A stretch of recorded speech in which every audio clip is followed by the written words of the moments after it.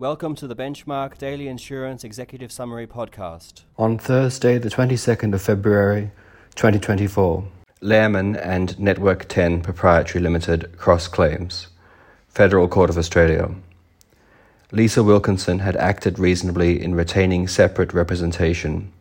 10 ordered to indemnify her for her legal costs.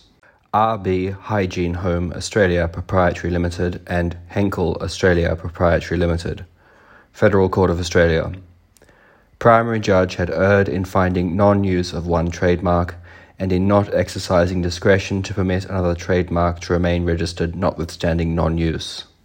Aurizon Operations Australia and Australian Rail, Tram and Bus Industry Union New South Wales Branch.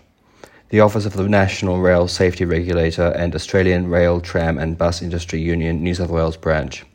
Court of Appeal of New South Wales. National Rail Safety Regulator had not erred in finding train operator had consulted as required by Section 99, Subsection 3, Paragraph A, Clause 1 of the Rail Safety National Law, New South Wales 2012. Bailey and Bailey. Supreme Court of New South Wales. Court refused to appoint trustees for sale under Section 66G of the Conveyancing Act 1919, New South Wales, where one co-owner held his interest pursuant to inconstant contractual rights and was also estopped. Golding and Primavera Holdings Proprietary Limited. Supreme Court of the Australian Capital Territory.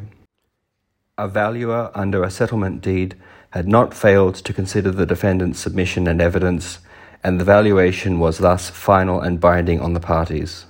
Thank you for listening.